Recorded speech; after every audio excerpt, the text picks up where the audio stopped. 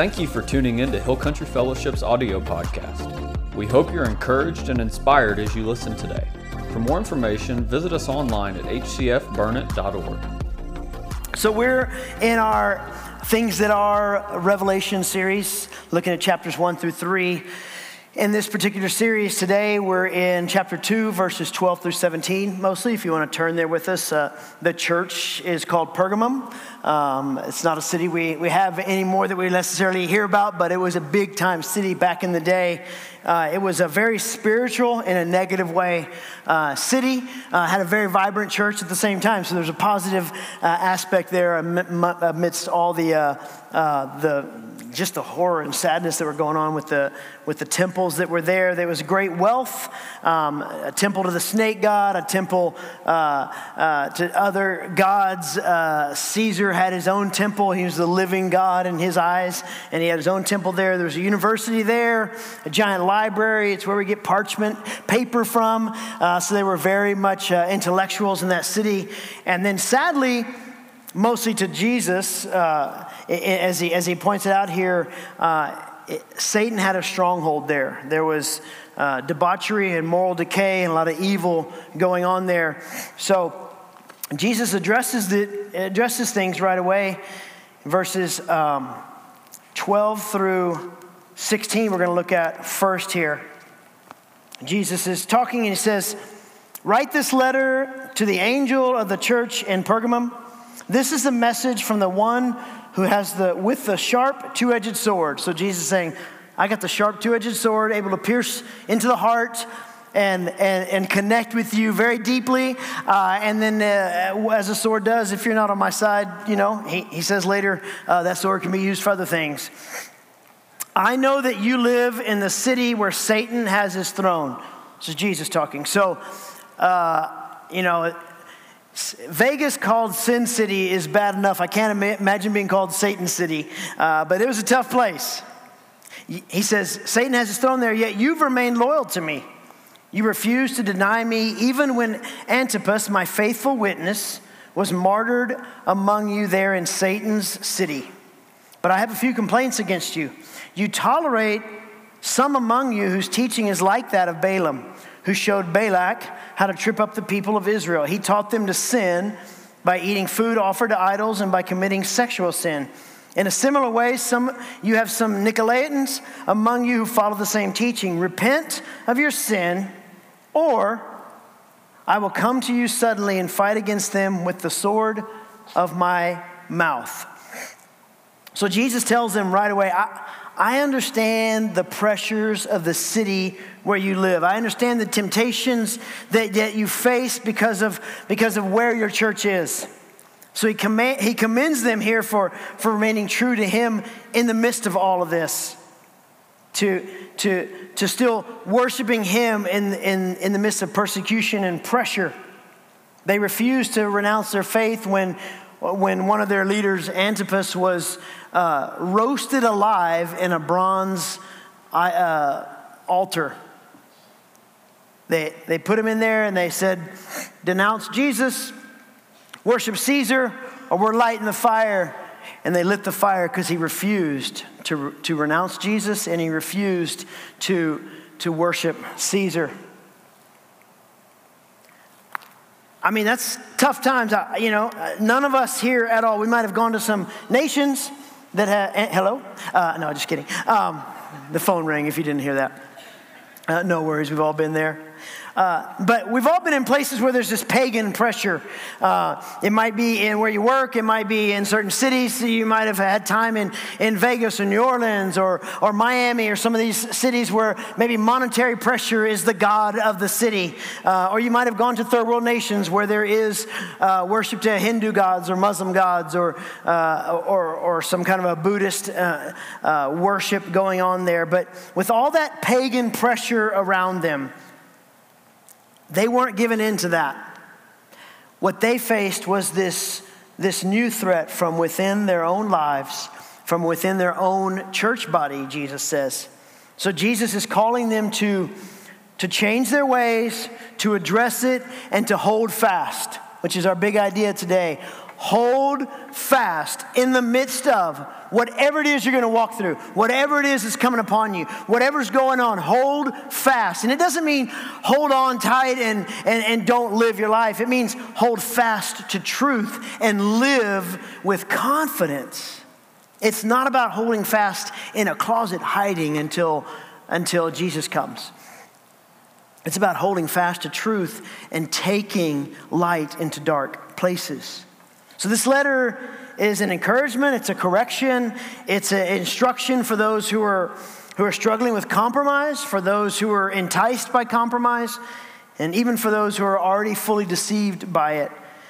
It's directly from Jesus to this church 2,000 years ago, and it's directly from Jesus to our church, to you, and to me today. We don't face the same pressures, but we face the same enemy of our soul. And here's the thing, Jesus knows that compromise kills. Compromise always kills, whether it be in business or in a relationship, your integrity. Anything you do where you compromise, it kills that entity you're in. The church existing there at all showed great faith and great belief that they would be a place that would be a light in the midst of all that darkness. It took courage to follow Jesus in the midst of such an idolatrous culture where Caesar himself set up his own worship throne. That'd be tough, yet with all that worship of other things and all those other lifestyles and all those things that they turned to and honored, the church wasn't doing that, but things started to creep in because they began to compromise in other ways. And here's the thing, this blending of beliefs that they were struggling with, this foolishness of adding into the truth of Scripture and the truth of Jesus, it goes all the way back to the beginning. We see it in the garden, right? It's perfect. They need nothing. It is a perfect world. And they chose to add into what God had given them by saying, hey, I need some knowledge of good and evil.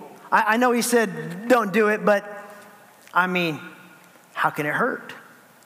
We see Israel did it all throughout the Old Testament. They blended their beliefs and they faced consequences because of it. And there was brokenness and sin, and it cost them. Verse 16 says that the church here in Pergamum was doing it. And then we have our own compromise struggles today that we face in our own lives and in our churches, in our Christian communities. David Jeremiah, one of my favorite pastors to listen to and study from, he says this about compromise. He says, whatever the devil cannot crush, he will seek to corrupt through compromise. Reminds me of an old thing that, old teaching my old pastor used to do in Alaska. We're Texans, so we love our tea. Most of you love sweet tea. I have a big picture of sweet tea right here. I'm an unsweet tea guy, but tea is tea, and this summer, more than ever, pouring that old sweet tea over a glass of ice, that'd be awesome, right? It'd be wonderful. Most of us don't like sewage, at least in our homes and in our pitchers. So you got a thing of sewage here. It's not real sewage, by the way. It would probably taste almost as gross because I blended it with Diet Coke and pizza sauce and salsa and cheese that outdated in 2021 and some ketchup that I don't even know if the ketchup it's just solid now. But it's in here. And I think if you drank it, it'd be coming up like sewage might. But if I took this beautiful sweet tea, which we all love, and it's pure sweet tea, right? And I put it in this sewage, what's that make? Sewage, right? Right? Not a sweet tea in the world to change this gross thing. But I've got all this. That was just one little spoonful didn't help it at all. But if I took this and I mix it up, there's chunks down there. Some of that cheese is green. I see a tomato. And if I put that right there in the sweet tea, how many of y'all would want to drink some of that? See, one spoonful of sewage in your life creates sewage. And one spoonful of goodness and righteousness in the midst of sewage doesn't change the sewage either. We have to live pure. None of us would want to drink that. But what's happening is they're blending sewage in, even just a little bit. Some of them, I just do this or I just do that. I don't go worship at those temples. I don't honor Caesar as a god. But you know, what's wrong with this, that, the other, thinking this way, adding this in? Eve and then Adam both said, what's so wrong about biting this piece of fruit? We're all paying a price today because of it, right? That's the doctrines of Balaam, which you see in Numbers 22 through 25, and of the Nicolaitans that Jesus is talking about here. If you recognize Balaam, it's probably mostly from his talking donkey that was smarter than him and saved his life. But that's not what Jesus is talking about. He's actually talking here about how this awful prophet of God's people found a way to tempt his people, to seduce them into compromise. Now, the choice to accept the temptation is where compromise kills. Because the temptation presented to you and I is never a sin issue. It's when I take the temptation. A temptation is always going to come from evil, from Satan himself, from his, hordes of demons. But me accepting it means I'll take that. I'll eat that. I'll add that into my iced tea. I'll let that happen in my integrity or in my marriage. So when we accept the temptation, compromise begins to kill. And we all have our old ways, right? We all had some way we lived or acted or thought pre-Jesus. And the enemy knows that, so he's always trying to come at us. So if we live without solid Christian fellowship, without real spiritual accountability, if we try to follow Jesus without being in a discipleship community, it's very easy to get caught up in our old ways. Or maybe even just look at culture and go, well, it looks fun. Well, if I accept that and I agree with what they say, at least they won't hate me and treat me poorly. The Nicolaitans at the same time, they taught that you could basically do whatever felt good to your body or your mind, and you're good because your spirit's free. Just do whatever you want over here. And so they got stuck in idol worship and sexual immorality. And it was a belief from people who were in churches. Debauchery that they chose brought in a lot of sewage to their lives. And then that sewage, because it was accepted as, hey, we'll just let them stay here. They're worshiping Jesus still.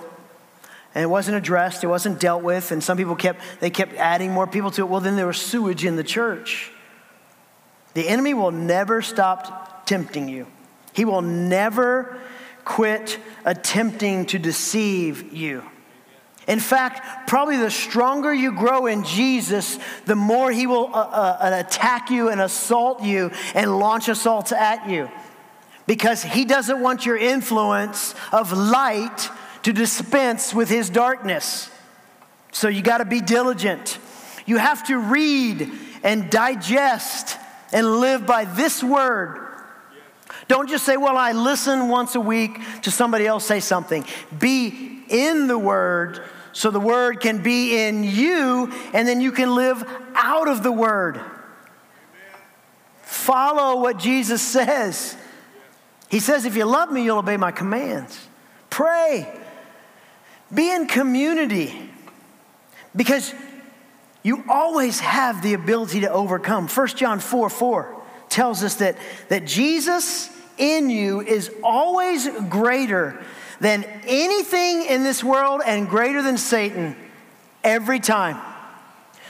So hold fast. Hold fast.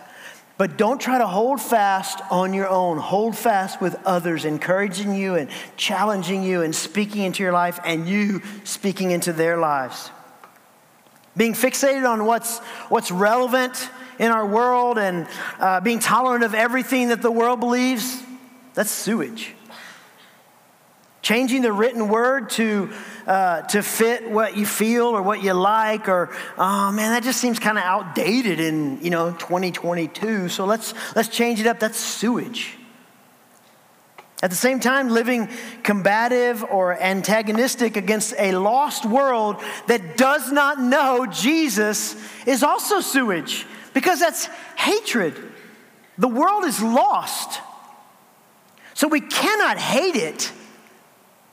We don't buy into the things it believes, but it needs Jesus just like we once did. The world doesn't know what it doesn't know. So we give them Jesus and we take them Jesus and we show them Jesus. And that can be hard sometimes. It's like, oh, I'd rather tell them about Jesus than have to show them because they're driving me crazy. Let's never overreact to a lost world so much, or a lost culture so much, that we become some type of holier than them people. Because if it wasn't for the absolute love and grace of God in my life, I would be a lost, wicked, selfish person. It is only the grace. There was nothing in me that could save myself in the slightest. The absolute undeserved favor of God on my life, His grace. And then the undeserved mercy that said, Scott, I'm going to take away your punishment. When I said it was done at the cross, it's done at the cross. And it took me going, oh, okay. Will you accept this mess? And He's like, that's all that I ever accept. And then I turn a mess into a message for me. Jesus wants you and I to live free. He wants us to live free and enjoy life and have the world around us that's lost see freedom for real. Freedom defined by heaven, by God Himself, and not some false freedom that changes every 10 years with pop culture. And wherever corruption or compromise seeks a foothold in our lives, we have to be vigilant and mindful. Not mad, but hey, I'm not going to give in here. I'm not letting this sewage into my iced tea. So we got to look at our own lives and see how what we're doing, how we're living, compares to this. You say I should do this. Oh, I'm doing that. I need to repent and do this. You say to do this. Hey, that's what I'm doing. And God says, well done. Well done, son. Well done, daughter. Oh, you say, do that. I always thought it was this, and that guy showed me it was actually this, so I need to get back on track. That's what we do. This will show you exactly how to live. There's not one question in life that you have that this can't answer. Now, you might not be able to figure it out on your own. That's called community and fellowship. We don't have to figure it out on our own. We have the Holy Spirit, and we have other Spirit-filled believers to help us live this life. So we got to ask the question, does the world's view have my attention more than Jesus in some area? I would imagine that nobody in here, you're fully following the world and buying all in. I mean, if you are, I'd love to introduce you to Jesus. But at the same time, some of us might have spoonfuls of the world mixing in that has our attention. We might say things, or you hear things like, I can see how living together or sleeping with someone can be okay to test a relationship. I mean, everyone does it. What's the harm? I can see where abortion is something to consider. It's her body, so who am I to say X, Y, or Z? I believe in Jesus. What's so bad about living out Christianity my way? Feels good. It's all sewage in the tea.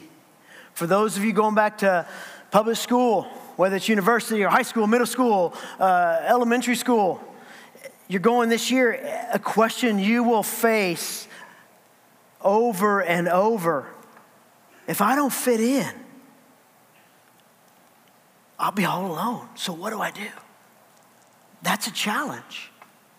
You know what you do? You ask Jesus, and He will lead you to those that you fit in with in Jesus. And it may be less than these over here who don't know Jesus and don't come from Jesus homes, and they're just living life however they've been taught, and they need the three of you over here who know Jesus. And it's hard to be just three of you instead of 33, but you can take the message to Jesus. It's what I love about Young Life here in Burnet. The small group of kids get together at the beginning of the year and they begin to pray for those who maybe are fitting into the world, and they want to invite them and invite them and invite them. And they get them to come and start to hear more about the joy of Jesus. So what about you? What about you? We have to take everything we read in Scripture, we learn in Scripture, or that the Holy Spirit speaks to us, and we got to ask the question, what about me? What are you saying to me, Jesus? If I read this just for knowledge's sake, that's my reward. My puffed up knowledge or my added knowledge. But if I read this to learn knowledge and apply it, that's where I become a Spirit-filled follower of Jesus, applying the Word to my life. So what about you? Where have you maybe let the world's view in? Where are you toying with something less than? Where have you opened the door and sewage is seeping in? In verse 16 here, Jesus calls us to first repent of our wrongdoing, to repent of our wrong thinking, and then he tells us, I have rewards for you if you repent and then you begin to walk out that repentance, so you walk differently now, you turn and go towards Jesus. I have rewards and blessings for you. So to stay free, we commit to what Jesus says. To get out of the trap that maybe we found ourselves in or put ourselves in, or we don't know how we got there, but we're in a trap. We humbly repent. We accept his forgiveness because at repentance, he instantly forgives. And then we change our thinking and our actions. God's desire is to give us his grace to refuse to compromise and live free and live full and abundant lives. Paul says so in Galatians chapter 6, verses 7 through 10. He says, don't be misled. You cannot mock the justice of God's righteousness. You will always harvest what you plant. Those who live only to satisfy their own sinful nature will harvest decay and death from that sinful nature. But those who live to please the Spirit will harvest everlasting life from the Spirit. So let's not get tired of doing what's good. At just the right time, we will reap a harvest of blessing if we don't give up. Therefore, whenever we have the opportunity, we should do good to everyone, especially those in the family of faith. And that good to everyone comes from Scripture alone, living this out. So you refuse to compromise your integrity and your purity. Don't do something just to get ahead or feel a part of the in crowd and serve yourself and be accepted by modern culture, the world's culture. Because when we have a revelation of everything truly being always and only about Jesus, we will only be drawn to Jesus. If I see Jesus for who he truly is, I could care less about sewage. It's when I don't see that or care anymore, or I lose my way. I get isolated. And when we have a revelation of how and how much we are loved by God, we will refuse to compromise our purity because he loves me. He made me pure. He made me whole. So Jesus wraps it up in verse 17 of Revelation 2 with this. Anyone with ears to hear must listen to the Spirit and understand what he is saying to the churches. So he's saying, you listen with the ears I've given you, the spiritual ears, and you take it in. And when you understand it, understanding means I apply it. So I'm not just reading it and done. I am listening to the life of Scripture spoken here. And I'm taking it in and I'm letting it change me or motivate me or lead me and guide me. It is what I hear because I'm listening and then I'm walking out with understanding. He says, to everyone who is victorious, I will give some of the manna that has been hidden away in heaven. And I will give each one a white stone, and on that stone will be engraved a new name that no one understands except the one who receives it. So We heed the warning that Jesus gives here. We take in the correction. And then we live right, and we live a lifestyle of repentance. And just like a good father always does, he brings rewards and blessings in our life. Hidden manna, he says. After God led them into freedom from their 430 years of captivity, and they were in the wilderness, every day he provided them manna from heaven to eat. They didn't have to work for it at all. They had no idea how they got it other than God gave it to them, like a surprise gift that you don't see coming but keeps coming. That white stone, no one quite knows what that means. It could mean a couple of different things. White stones were often used as a ticket for admission. Maybe it was also used after a vote was taken and people would cast their votes, and then the one who got the white stone was the victor, and the one who got the black stone, you lost. So this might have been a visual of our residency in heaven, that admission into heaven, or reiterating that Jesus wins the day, and so do those who follow him. And then a new name.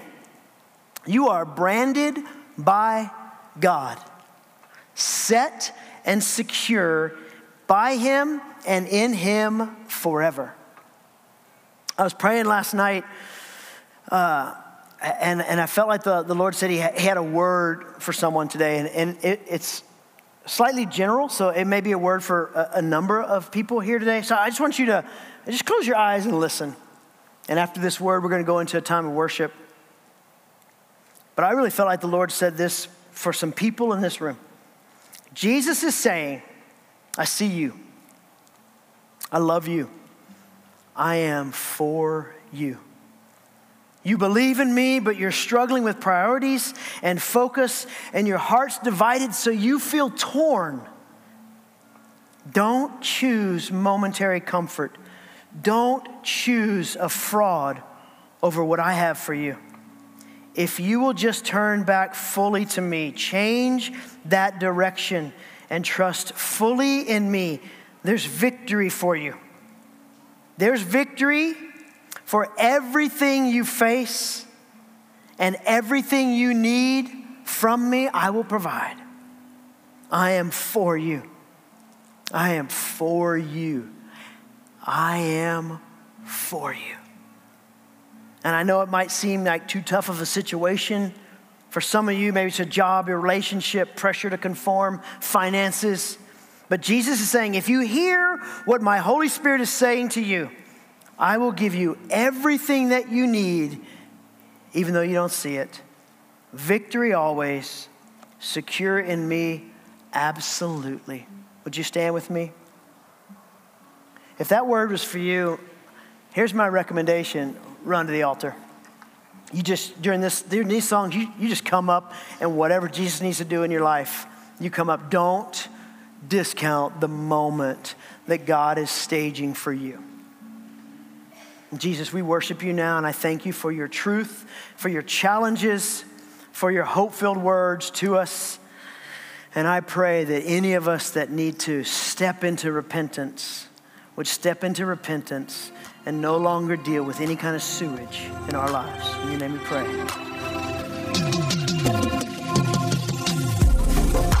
Thank you for listening. For more sermons and full service replays, visit us online at hcfburnett.org. God bless and have a great week.